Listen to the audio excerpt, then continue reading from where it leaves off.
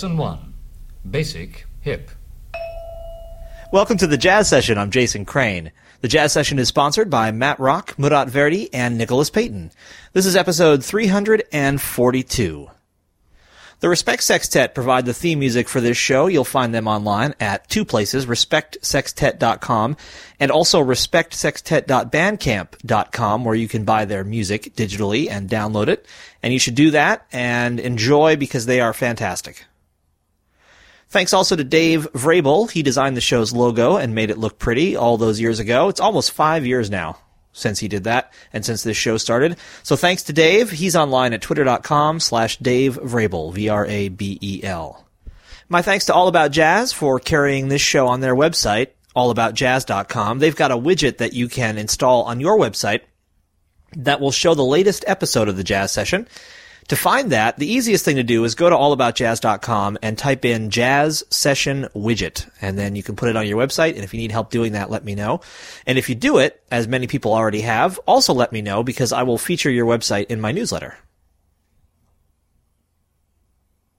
This show is membership supported. That means that people just like you who listen to and enjoy the show kick in a little bit of money each month or each year to help keep the show going. And by help keep the show going, I literally mean help keep me living. It is the show's memberships that keep me indoors and fed. And so if you want to keep the show going and want to keep me sleeping indoors and eating, then I encourage you to become a member. It's very easy to do that. Just go to thejazzsession.com/join. There are 3 monthly levels and 3 yearly levels, and all of them help me immensely. So choose whichever one works best for you. But I'll just note that at the middle and upper levels right now, either monthly or yearly, the next 2 people to sign up at those levels will get a copy of Anthony Wilson's CD-DVD set Seasons, which is a very cool thing. But really, any level of membership is fantastic. So please do go to thejazzsession.com/join and become a member. My guest today is a pianist and composer named Tom Wetmore, whose new CD is called The Desired Effect. From it, let's hear Red Lights.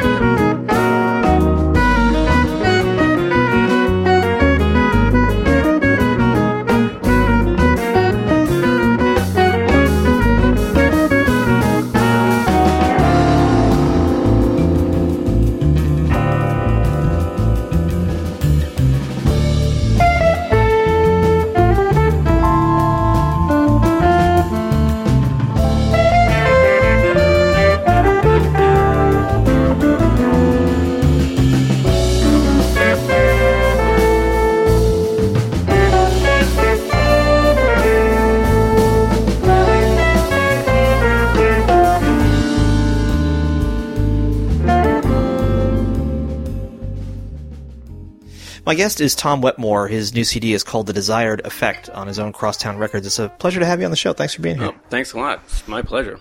So I like both the things that I've read about you, things I've read you say, and even in just the liner notes of this record, you seem to be really, this may seem like a dumb thing to say, but really focused on the music, really focused on the experience of making music and the experience that people are going to have listening to it. And Yep. I wonder if you could talk a little bit about why you really make a point of emphasizing that, which I think is kind of cool. Well, I think music is a really, really beautiful thing, and I've made it my life. And I don't want to take myself too seriously. I think a lot of people have that problem. But I've got to take it seriously as a craft and believe in it really strongly. So this album, I kind of felt very strongly that I didn't want to have any ideas or promote any messages, but just make sure that the music stood for itself, and the music was to make the world just a little bit of a more beautiful place, and, separate it from anything in the real world that isn't music. So that's my whole philosophy. And do you feel like that's a departure from how you often approach the act of composition or performance?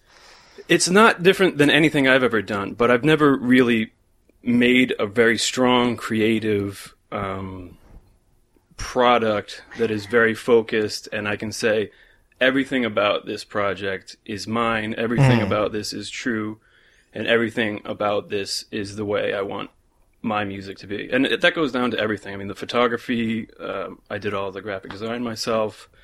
So I took that really seriously. But of course, the central point of that is the music. And I wanted the music really to have nothing to do with anything except the music itself. And, that's a pretty complicated system. It's very simple, but it's a pretty serious thing for me. Yeah. What, given that hope or that expectation, do you have any, maybe desires or wishes for what you expect the listener to bring to the equation? Virtually nothing, except for one thing that I did mention in the liner notes. It was to just really, really listen to it. Like, it can be one time. I mean, I'm a musician, and listening to music is one of the most serious and important parts of my life.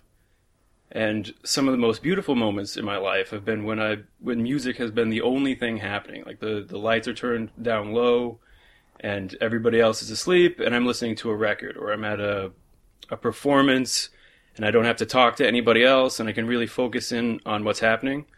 But all that being said, for someone who takes it so seriously, and really those are the most profound moments of my life, I don't get to do that very much. I mean, there are albums that I love profoundly that I've never had, 50 minutes in a row where I've really focused.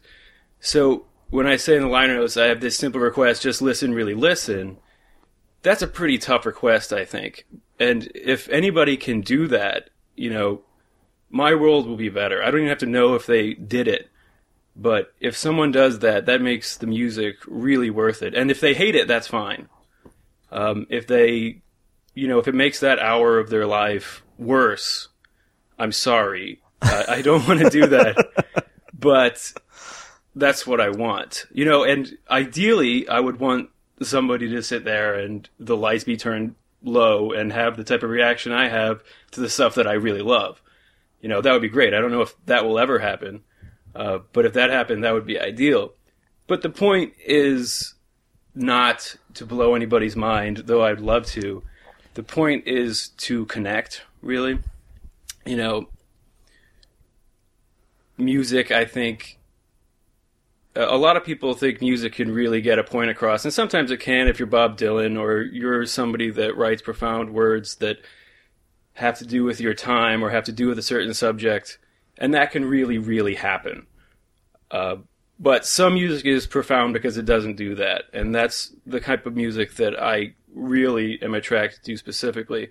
So I want the music to be something that they can connect to. It doesn't have to inspire them, but it could. I hope it does.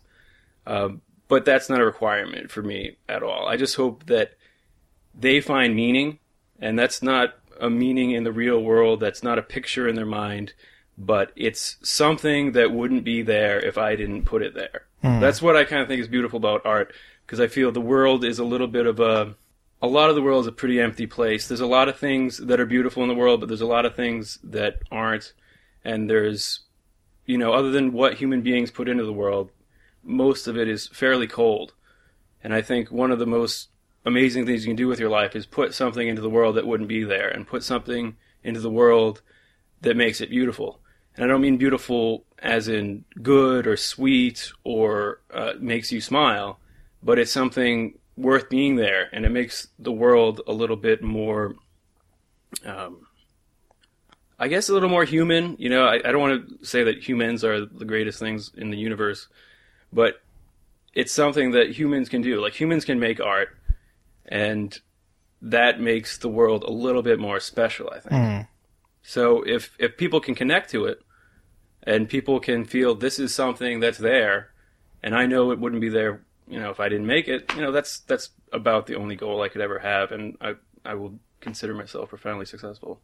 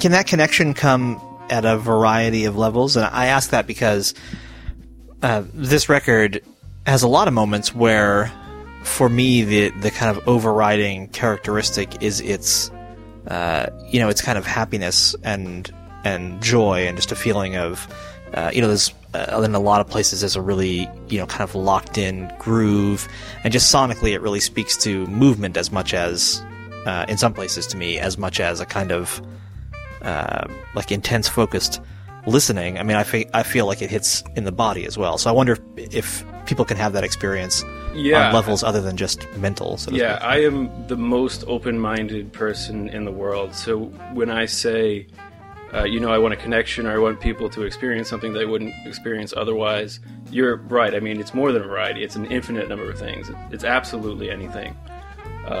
It's something, and you're right on about the idea of movement. That's why I'm not a novelist or a painter or anything like that. It's because it does move, and it happens in time. It's one of the only art forms that does that. Dance does that as well, and there are a couple other ones that do. But, music has a beginning and an end and a middle, and it can make you move. It can make you feel something. I'm always a little bit wary of saying I want anybody to feel a certain way, or even saying a song feels a certain way. I don't ever say that. Like, I wouldn't say that this song feels something or that feels something. Though the really interesting part about it is that music really can cause people to do that. And it does that to me very strongly. But I think that the really beautiful stuff can get beyond that. I think it can become not an emotion, but and not really a feeling either, closer to a feeling, but something just a lot more general. It's just kind of maybe knowledge of yourself, or feeling that you're alive.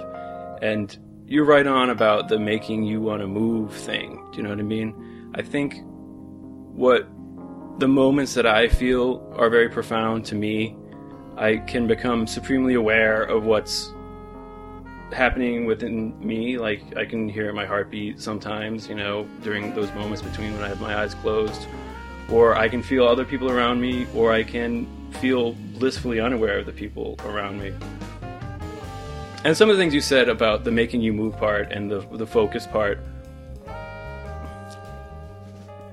that just kind of comes out. I take it really seriously. There's the waxing poetic type person that's talking to you now, but there's also the person that feels like, oh man, this is really nice sounding, and love playing like this. And that's really true of this record.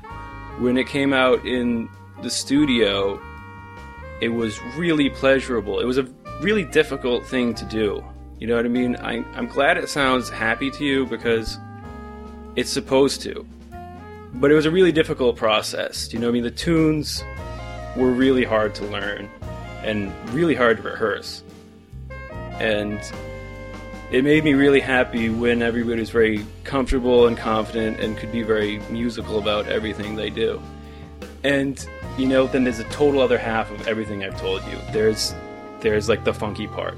You know what I mean? There's the let's not be thinking about this and let's just be kind of funky and feel like we can really play and feel like we're these bad dudes that can really hit this music and feel cool. And that's really important in music, and that makes you feel good, and that makes it great for us. And I think those are the things that people really respond to. That's the funny part. Some of these tunes, we used to play some live gigs with a band very, very, very similar to this in more of like rock club type of situations. And back then I was writing even more complex stuff. I mean, pretty complex stuff, very strange meters, and we played some gigs, and people were dancing to it, and it blew my mind because from one half of my musical history, that was a big part of what I did when I was in college and stuff like that, the kind of make people dance type of music. And it blew my mind that came through, where at that time, you know, it was a tough thing to do to play these grooves. And it kind of amazed me that other people could be like, oh, they're dancing in 9, and that's really great. So, yeah, to answer your question, any reaction is great. I mean, I don't need somebody to sit there and listen. You know, it would be great if somebody danced to this CD. I would be surprised if somebody did. You know, it's really hard to look at your own work. It's just so hard. I don't know if somebody puts this on, they think, you know, this part's really rocking, and I want to get up out of my chair. I just can't have another person's perspective. I spent so much time with this music, listening to it, and I did all the mixing myself, which took about a year. Maybe not a year, but it took a long time, and I took it really seriously. So my perspective is completely messed up. You know, I mean, when I finished mixing it, I thought it sounded really kind of amateur. I was like, oh, you know, okay. This is okay. And then a couple of months later, when I have the, you know, I put it on iTunes or whatever, and then I actually ripped the MP3s and I didn't listen to it for a while. And then I listened to it again and I said, oh, okay, you know, I'm listening to this in my car stereo now and this sounds really great. But I never felt like dancing, so I just can't even fathom what other people are going to hear. So it's cool that you say that, and I would love people to dance. I would be surprised if people did, but that would be awesome. Yeah.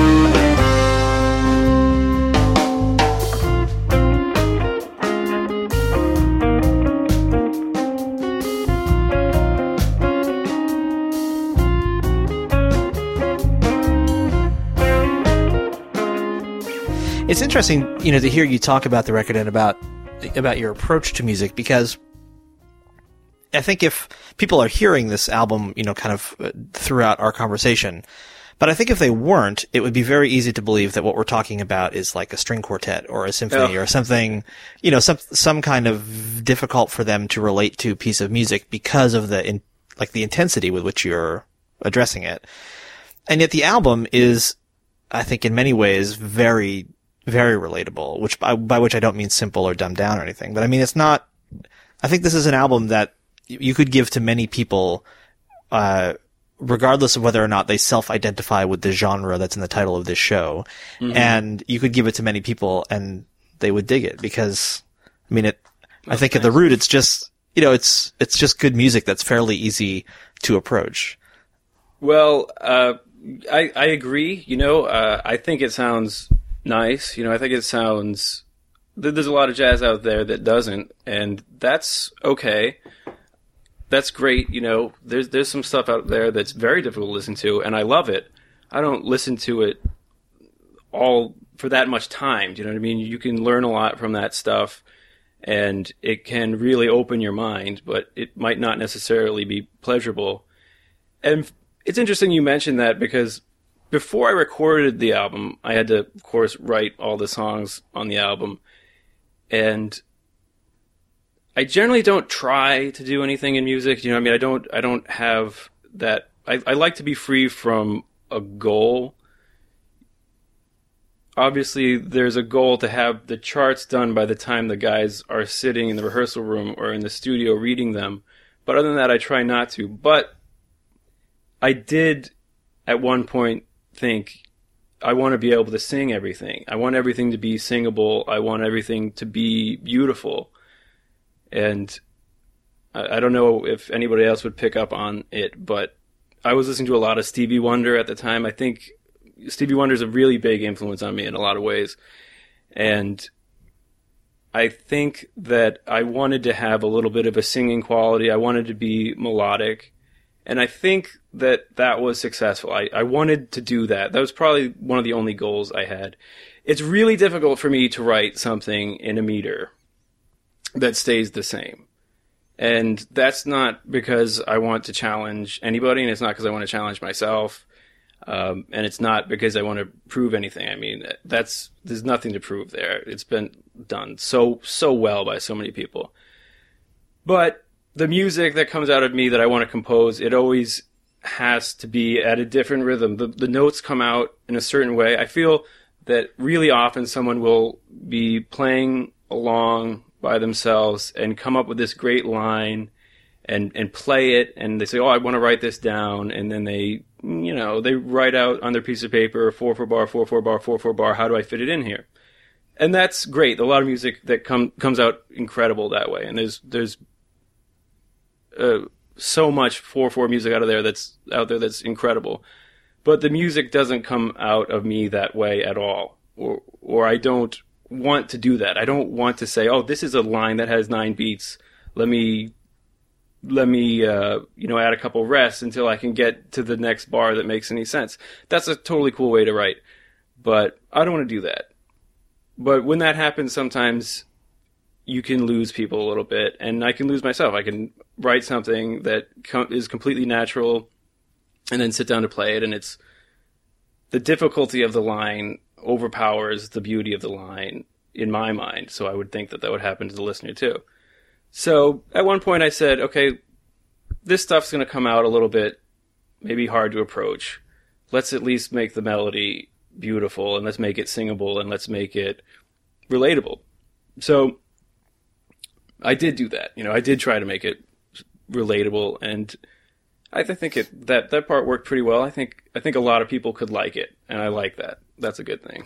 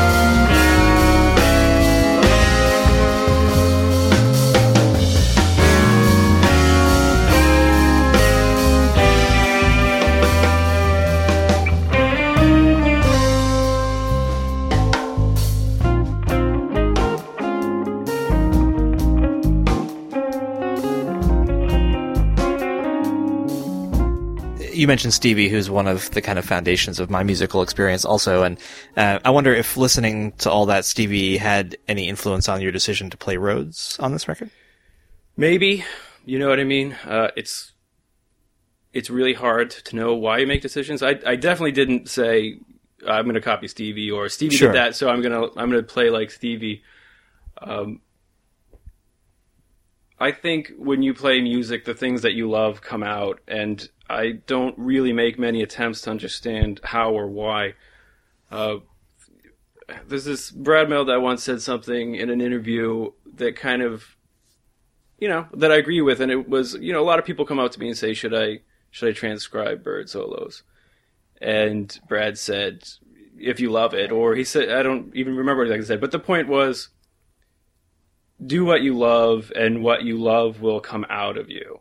A lot of people think this way, and it really, really speaks to me that just, and it's kind of related to the idea of being new all the time, which is, as you know, just such a central focus of people in jazz, that you have to do something new, unless you're in that school of jazz that always wants to do something old.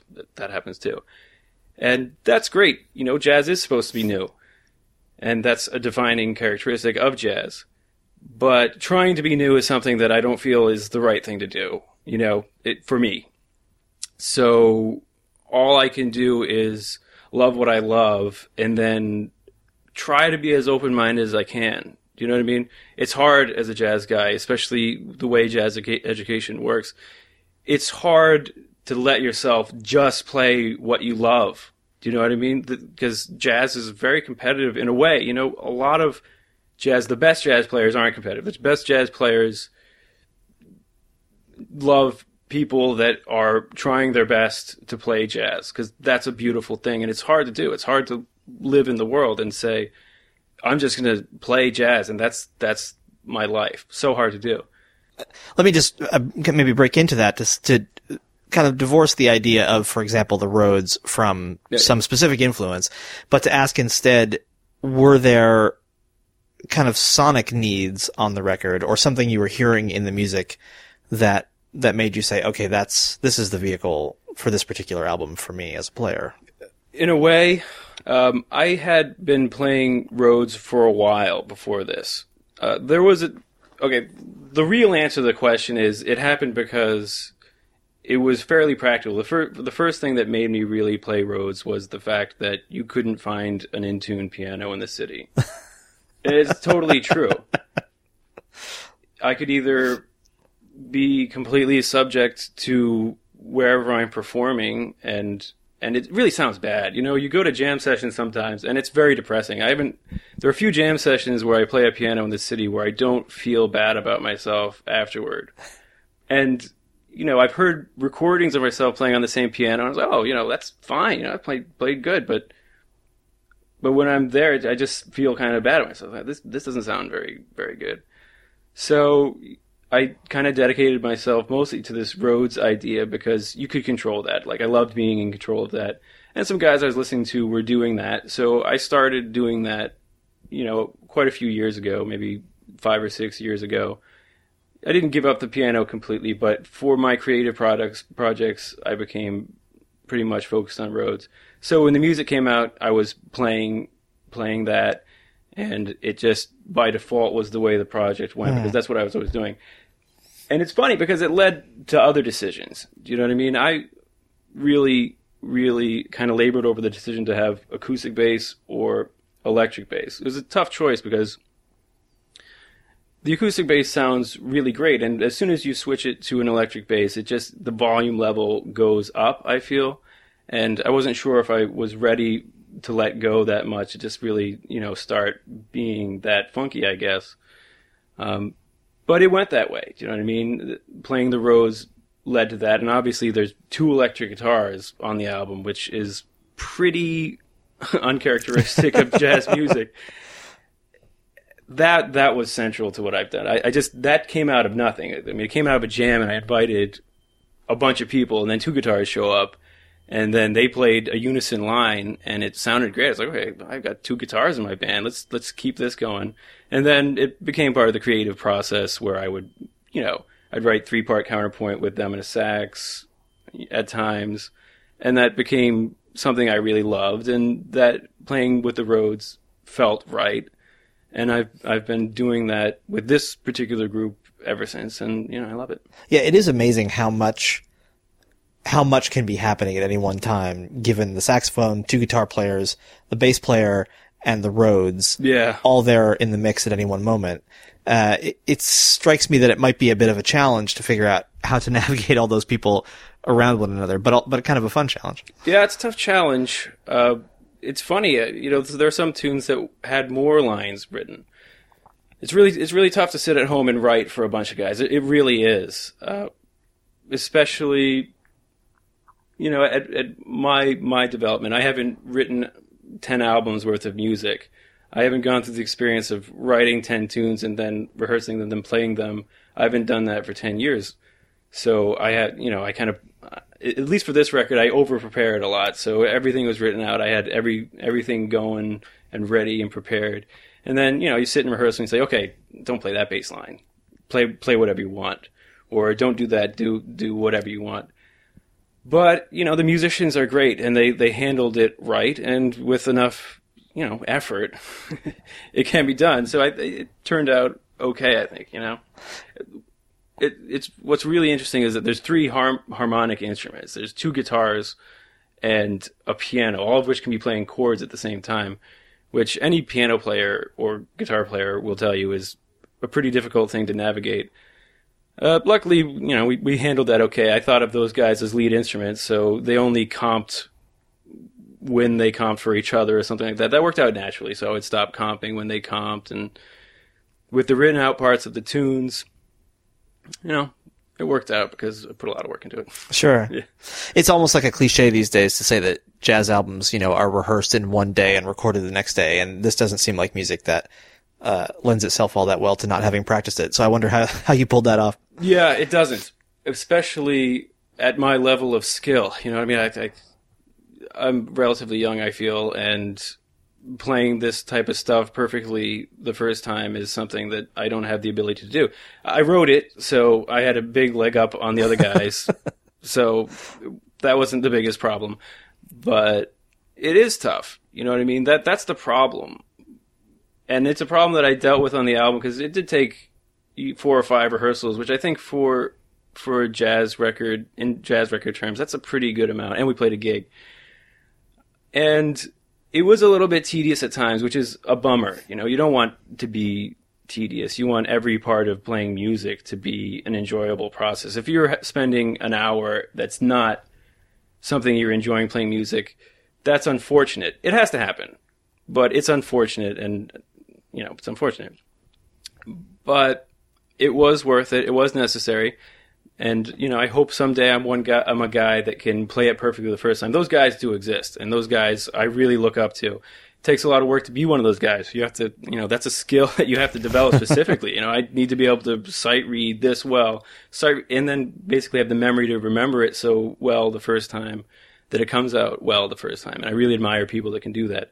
I can't right now, so I have to rehearse. But hopefully someday.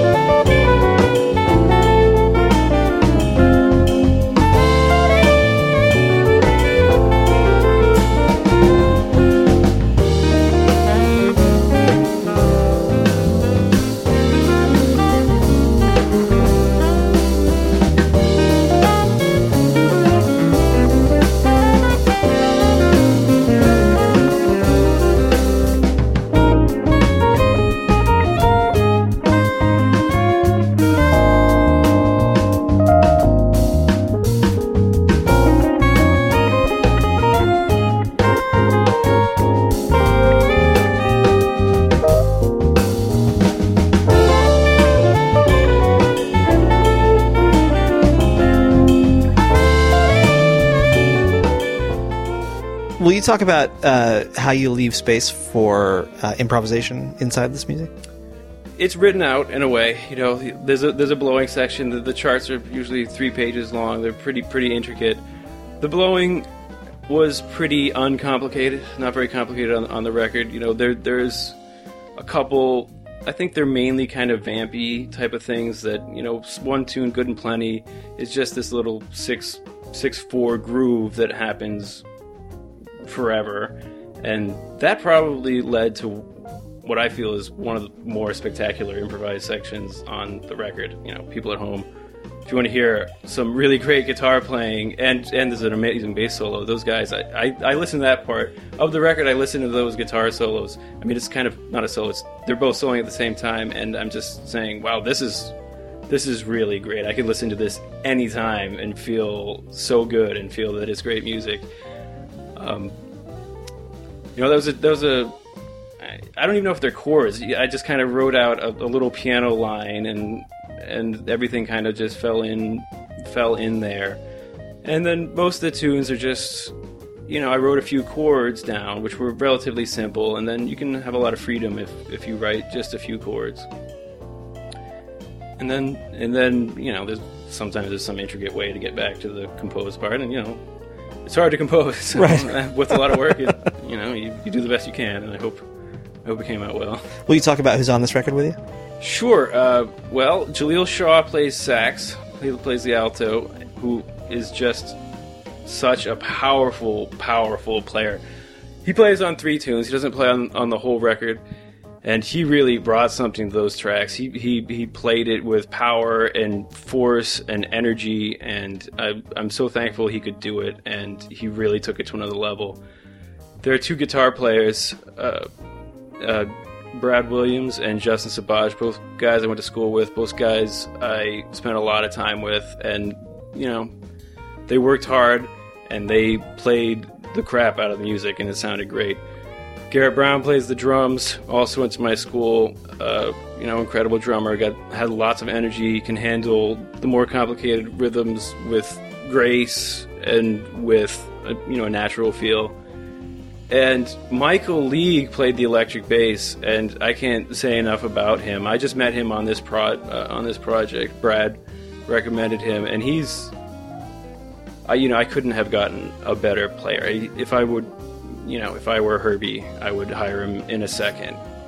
Finding the bass player took some time and took some experimentation, and like I said, I was kind of debating the acoustic or electric thing. Because it's really tough to find a guy that can really, really groove, but still be able to play some relatively complicated stuff well and gracefully and naturally. And you know, he really did it. He's the best electric bass player I can think of, and he added a lot to the music. So I'm lucky to have all those guys. And there's one more saxophone player on the record as well. Eric Neveloff. I actually just met him for this project too. He went to my school. He was another recommendation. He was around, and he played great. And his tone is beautiful, and he's a hard worker. He's by far the youngest one in the group, so he doesn't have a bunch of credentials or a big list of accomplishments, but he sounds great, and I'm so thankful to have him too.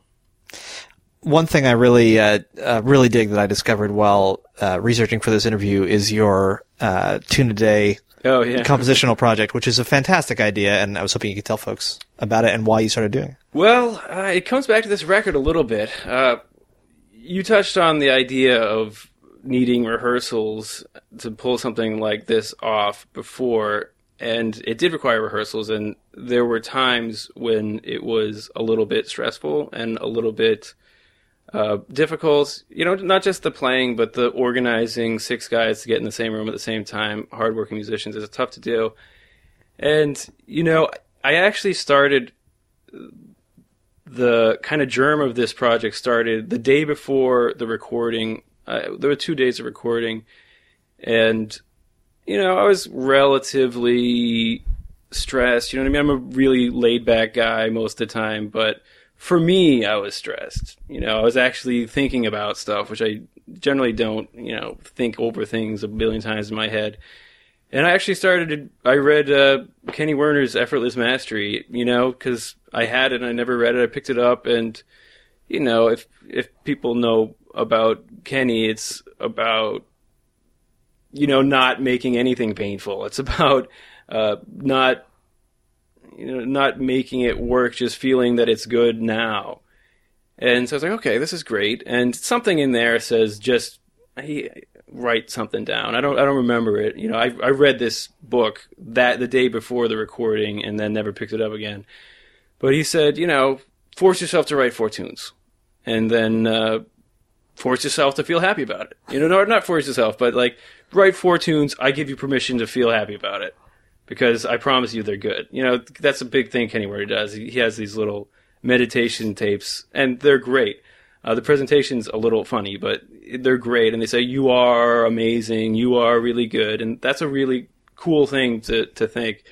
And so he says, I give you permission to think they're great, or something like that. And so I wrote 3 tunes that night, and two of them we recorded, so they made it to the record, and it came out, it was really funny to me that it worked out so well. It was A Blessing and More Matter on the record.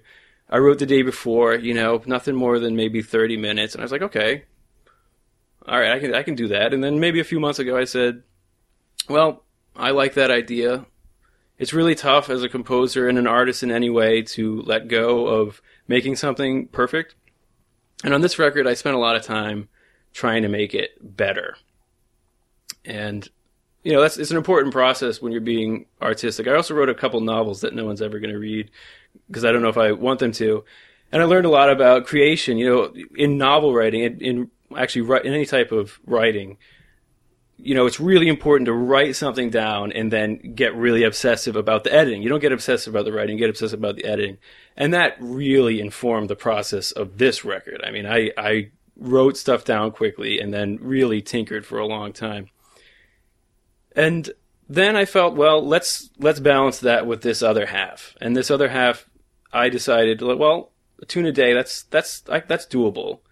And so I decided to put it online, because that's another step. The point of the project is to not be self-conscious about it. It's to say, as soon as I'm comfortable with everybody hearing this, then I can really get to kind of a different level of being creative. It's not this profound project. It's my little thing to do, but it's helpful in that way, I think, because artists have a lot of problems getting obsessive about perfectionism, and that happened going up to this record, and even in the mixing process, I was really, really perfectionist. And then I learned, I read a bunch about mixing, and then after I spent a year doing it, I learned that this is really common. You gotta make the choice within a day, and then you'll be happy with it. Trust us. Right. You can make the same decision in a day, and it's going to be great as all these decisions you make in a month. And okay, I know that now. So how do I get myself to act that way? How do I get myself to make decisions quickly? And it happened with this, it was a problem not a problem, but it was something that happened when I was composing the tunes on this disc. You write this stuff that you feel really great about. Composing is such a funny process, because you can write 4 bars and just start walking around the apartment just smiling, thinking, I made these great 4 bars. This tune is going to be great. And then you sit down and you play it a few times. You're like, it feels really good, really good, really good. And then you get so built up that you don't want to write the next bar, because you have these 4 bars. And then the worst is when you have 25 bars and you need 27, or you need an ending, or you need an intro, or there's just something wrong. And you can just sit there being, you spend all day like that. And then rehearsal comes along and say, okay, I'll just slap something in there, and it turns out great. Right. So, it's the same as a kid doing a paper in high school or in college. The stuff is there, and it can come out quickly. And it's a lot better for it to come out quickly. And this is jazz music after all. So, it's a little funny to be spending 8 hours composing a jazz chart. So, being a musician is a journey. So this Tune a Day project is trying to be a little bit more quick in my decisions and a little more free, you know. Every artist, almost, I mean, I don't know about everyone, every artist is self-conscious about what they do. I feel, at least the best ones are. And, you know, that can help people be creative in a certain way, and it can be very detrimental. I think more often it's a negative to the creative process. So I think it's a cool little project to do a tune a day, force myself to do it, and then just get over it. You know, anybody can look at it. Right now, the way the website's set up, you can't hear it, which is unfortunate because it feels like I'm kind of copping out a little bit because no one's really gonna, you know, unless there's some obsessive jazz pianist out there or somebody who can hear 4 staves of music who has that ability, no one's gonna know what it sounds like. Right. Which is unfortunate in a way, so I can still kind of say, okay, today this one's really bad. You know what I mean? This one's really bad, but I don't have to worry about it. But, you know, part of it is to not feel anything is really bad. Sure. And it's helping, and I hope to keep it going. Originally, I had this plan to do 1,000 in a year, which I think is totally possible. But you know, I got caught again. Do you know what I mean? I for a while I was writing these great little, not great, but you know, these nice little 12-bar tunes with maybe 2 lines, and then I got so excited that, you know, this is close to being this epic, not epic, but this nice, complicated, really legit, strong, lot of content statement. So I'm down to a tune a day again. So I was keeping 3 tunes a day for a little while, but as long as I can do 1 a day, I'll feel pretty happy.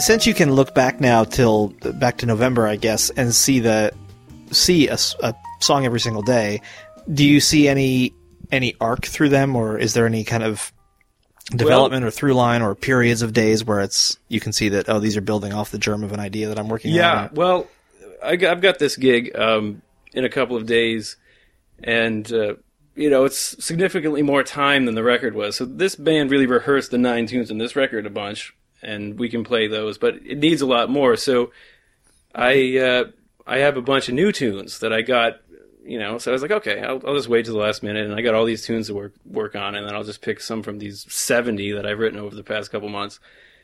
And so I had to look at, you know, all 70 in a day, and I definitely did. So I was like, okay, you know, there's an arc toward complexity. They started out simple, and they're getting more complex.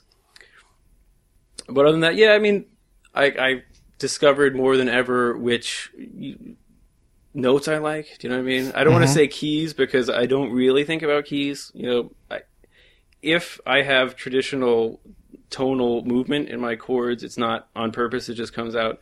You know, I don't have a dominant chord going to a 1 chord. I just don't do that ever. But I've noticed some shapes that I like a lot better, and that's an eye-opening experience. I don't want to be doing that. There was a time in my life when I thought that was the worst. You know what I mean? If I play the same C minor 7th voicing twice in a gig, something's wrong with me, which was the most idiotic thing to ever think. I mean, everybody does that, and it's great. Do you know what I mean? That's what Herbie does. I thought Herbie was, Herbie's amazing, but I thought, Herbie, every time he sat down to the piano, would just come up with something new. And I remember I learned at some point, Bill Evans wrote out the voicings for Autumn Leaves. He plays it the same every time. I was like, oh man, like what's wrong with this guy? And it was obviously the silliest thing in the world. I mean, you got to do that, and it's beautiful. It's, you work out, just like we're talking now. We don't invent a new word every time you want to talk. We have the words. We have the English language. There's plenty of words to choose from. And there are guys out there that invent words, and that's great for them. But you don't have to invent a new word every time you want to say a new sentence. But yeah, I've gotten a little picture of my vocabulary, and I don't know how I feel about it. I'm trying to feel good about everything, but I'm like, okay. I don't think I'm going to do, November 5th and December 7th because, I can't have two tunes like that in one gig.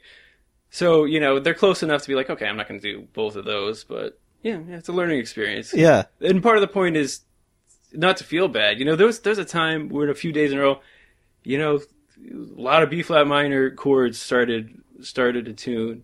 And I would sit down the next day, and that would happen again. I'd be like, oh, this is wrong. So I'm going to try something else. And that's what I did most of the time. And, maybe that's against the rules of my little thing. 'Cause I'm supposed to not worry about anything. But, yeah. I learned a bunch about myself. You said toward the beginning of the interview that you don't say to people, you need to feel a certain way about this piece, or this should feel like this. But I wonder about that because, I was going to say obviously, maybe it's not obvious. My guess would be that you write pieces thinking like, well, this one is kind of more like a ballad, or this one is, it sounds kind of darker, or this is this up-tempo funk tune. I mean, it's almost impossible to think about music, especially as a composer, without having some kind of guide in that way. So I wonder if you could flesh out how you separate the intentionality of a composition from what expectation you think the listener might have when they hear it. It's a hard question. I don't really know how many intentions I have when I do something. I honestly don't. What happened for these tunes in particular was that over a period of a long time that I wasn't really composing a ton, and that wasn't a big part of my life, I would sit down and come up with a couple chords or an ostinato bass line or something like that and write it down and then go away. And often what happens is that you will feel inspired at a certain moment. I don't really believe that much about attaching emotion music, but I believe very strongly in attaching moods and things like that.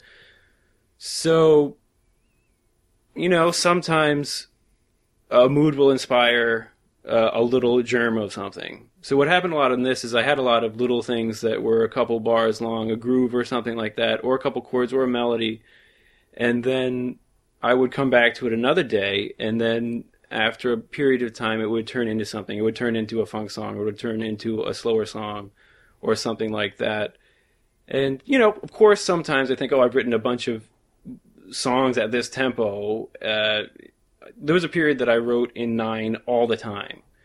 Because it sounded great, it sounds awesome. And I don't know why I started avoiding it, because I had 3 or 4 songs. There's a time the band's repertoire had like 9 songs. So if you have 2 or 3 in 9, it becomes a little bit, you feel wrong. Something's just wrong. So yeah, that comes into it. I've written a bunch of these type of songs, so I'm going to go in this direction. And a lot of times it's, I just heard, Have a Talk with God or something. You hear a Stevie Wonder song and you're just saying, okay. And then your body's just moving at a certain tempo, and then, the melody comes out either complicated or not complicated depending on what you were listening to or what mood you're in. Connecting that to the way I want them to listen to it, I would like to believe that I'm being honest in saying that there's no connection. I'm not sure it's true. Deep down, I might want there to be a connection, but if you write a tune with like a really kick-ass groove, mm-hmm. I mean, do you expect people to slowly fall asleep while listening to it? Or, I mean, No. you must believe that it's gonna, like, why would you write that kick-ass groove in the first place if you didn't believe it was gonna have some kind of In all honesty, effect? I'm fairly selfish when thinking about music, and some people will gasp when I say that, or gasp when other people say that, but honestly, I don't really feel bad about it, but I feel I should feel bad about it.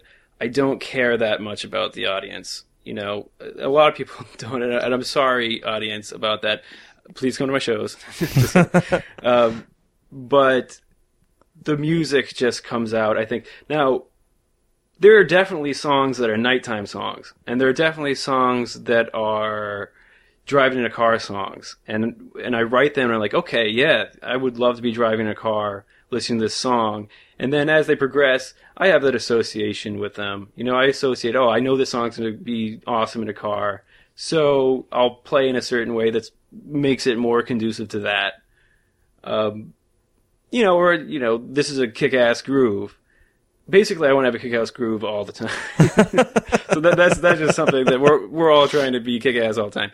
But, some songs are slower, but, they got to have a good groove. And I guess it's X amount of songs should be really funky, and you don't have all funky songs, so it just kind of naturally works out that some are that way, some aren't that way. But you don't ever think when you're writing or playing, even with the band in the studio where there is no one listening except the engineer, you don't ever think when that kick-ass groove is going on that, man, this is going to be really fun for people to hear, or... Yeah, no, I do. I think about that. I guess, that I'm thinking, when I'm answering the question, I'm thinking, during the creative part, Yeah. and I think you're right. There are definitely times when I'll come up with a piano groove, especially, or, a groove that will have some chords in the right hand and some awesome little line in my left hand. Sometimes I picture myself on stage and being like, man, I could play this solo and really, I can see people out there. I used to do that a lot more when I was playing even more funky stuff. Because you'll go to a show and a guy will, play a Rhodes groove or a clavinet groove by himself, and everybody is grooving to it. And I put myself thinking about that guy and be like, that is a beautiful thing. I would love to be that guy. So, yeah, I guess so. I mean, I'm a constant dreamer. So... I dream of playing really well, and I dream of being in a club where people are really, really paying attention. But I guess I try my best. I don't really try my best, but generally I don't think about what it's going to be like for other people while I'm still composing. Mm. At least when I'm trying to be pure. There's no need to be pure all the time, but I try to not have intentions.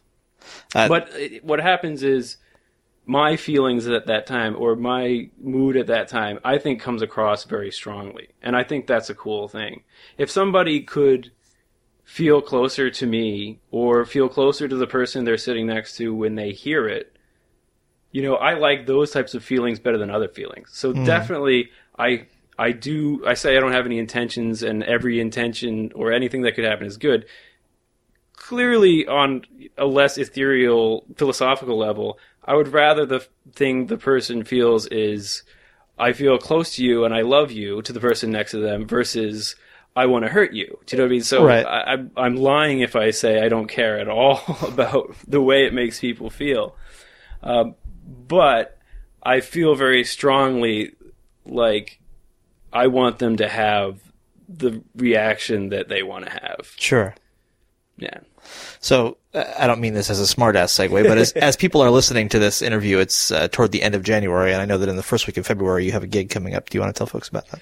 Yeah, well, I got a couple record release shows, and on February 4th, I'm going to be playing with the group at Something Jazz Club. I think it's at 9 o'clock.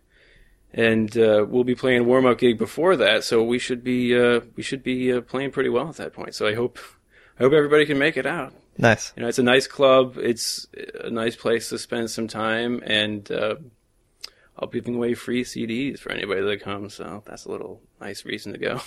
My guest is Tom Wetmore, and his new record on his own Crosstown Records is called The Desired Effect. It's been really fun talking to you about the music. I thank you for coming on the show. Oh, thanks so much, Jason. I really appreciate it.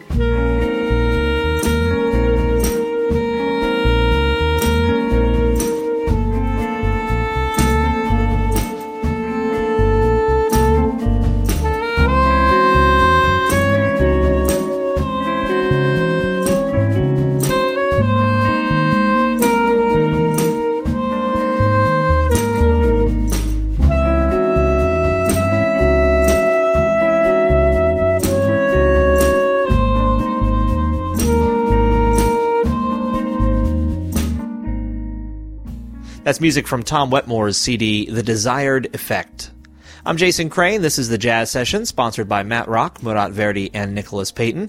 Please visit thejazzsession.com/join to become a member. And don't forget, at thejazzsession.com, all 342 episodes of this show, plus some extra things, are archived there for your listening enjoyment whenever you want them. You can download them, you can stream them. They're all there. There's a handy little list on the left-hand side, alphabetical order, last name first, of all the artists who've been on the show. And there's also, at the bottom of the left-hand side of the page, there's a category list. So if, for example, you'd like to see all the drummers or all the trombonists or whatever who've ever been on the show, you can just drop down the category menu and select whichever category you like. There's also some jazz festival categories and other things.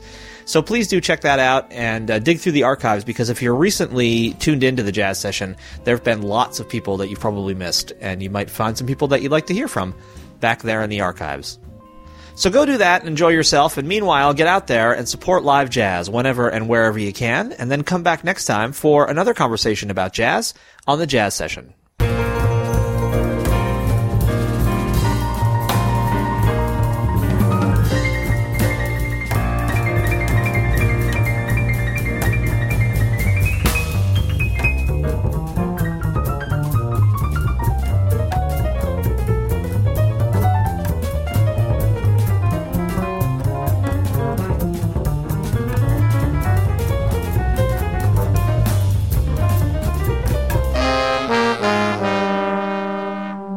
Thank you for listening, everybody. Bye. Bye.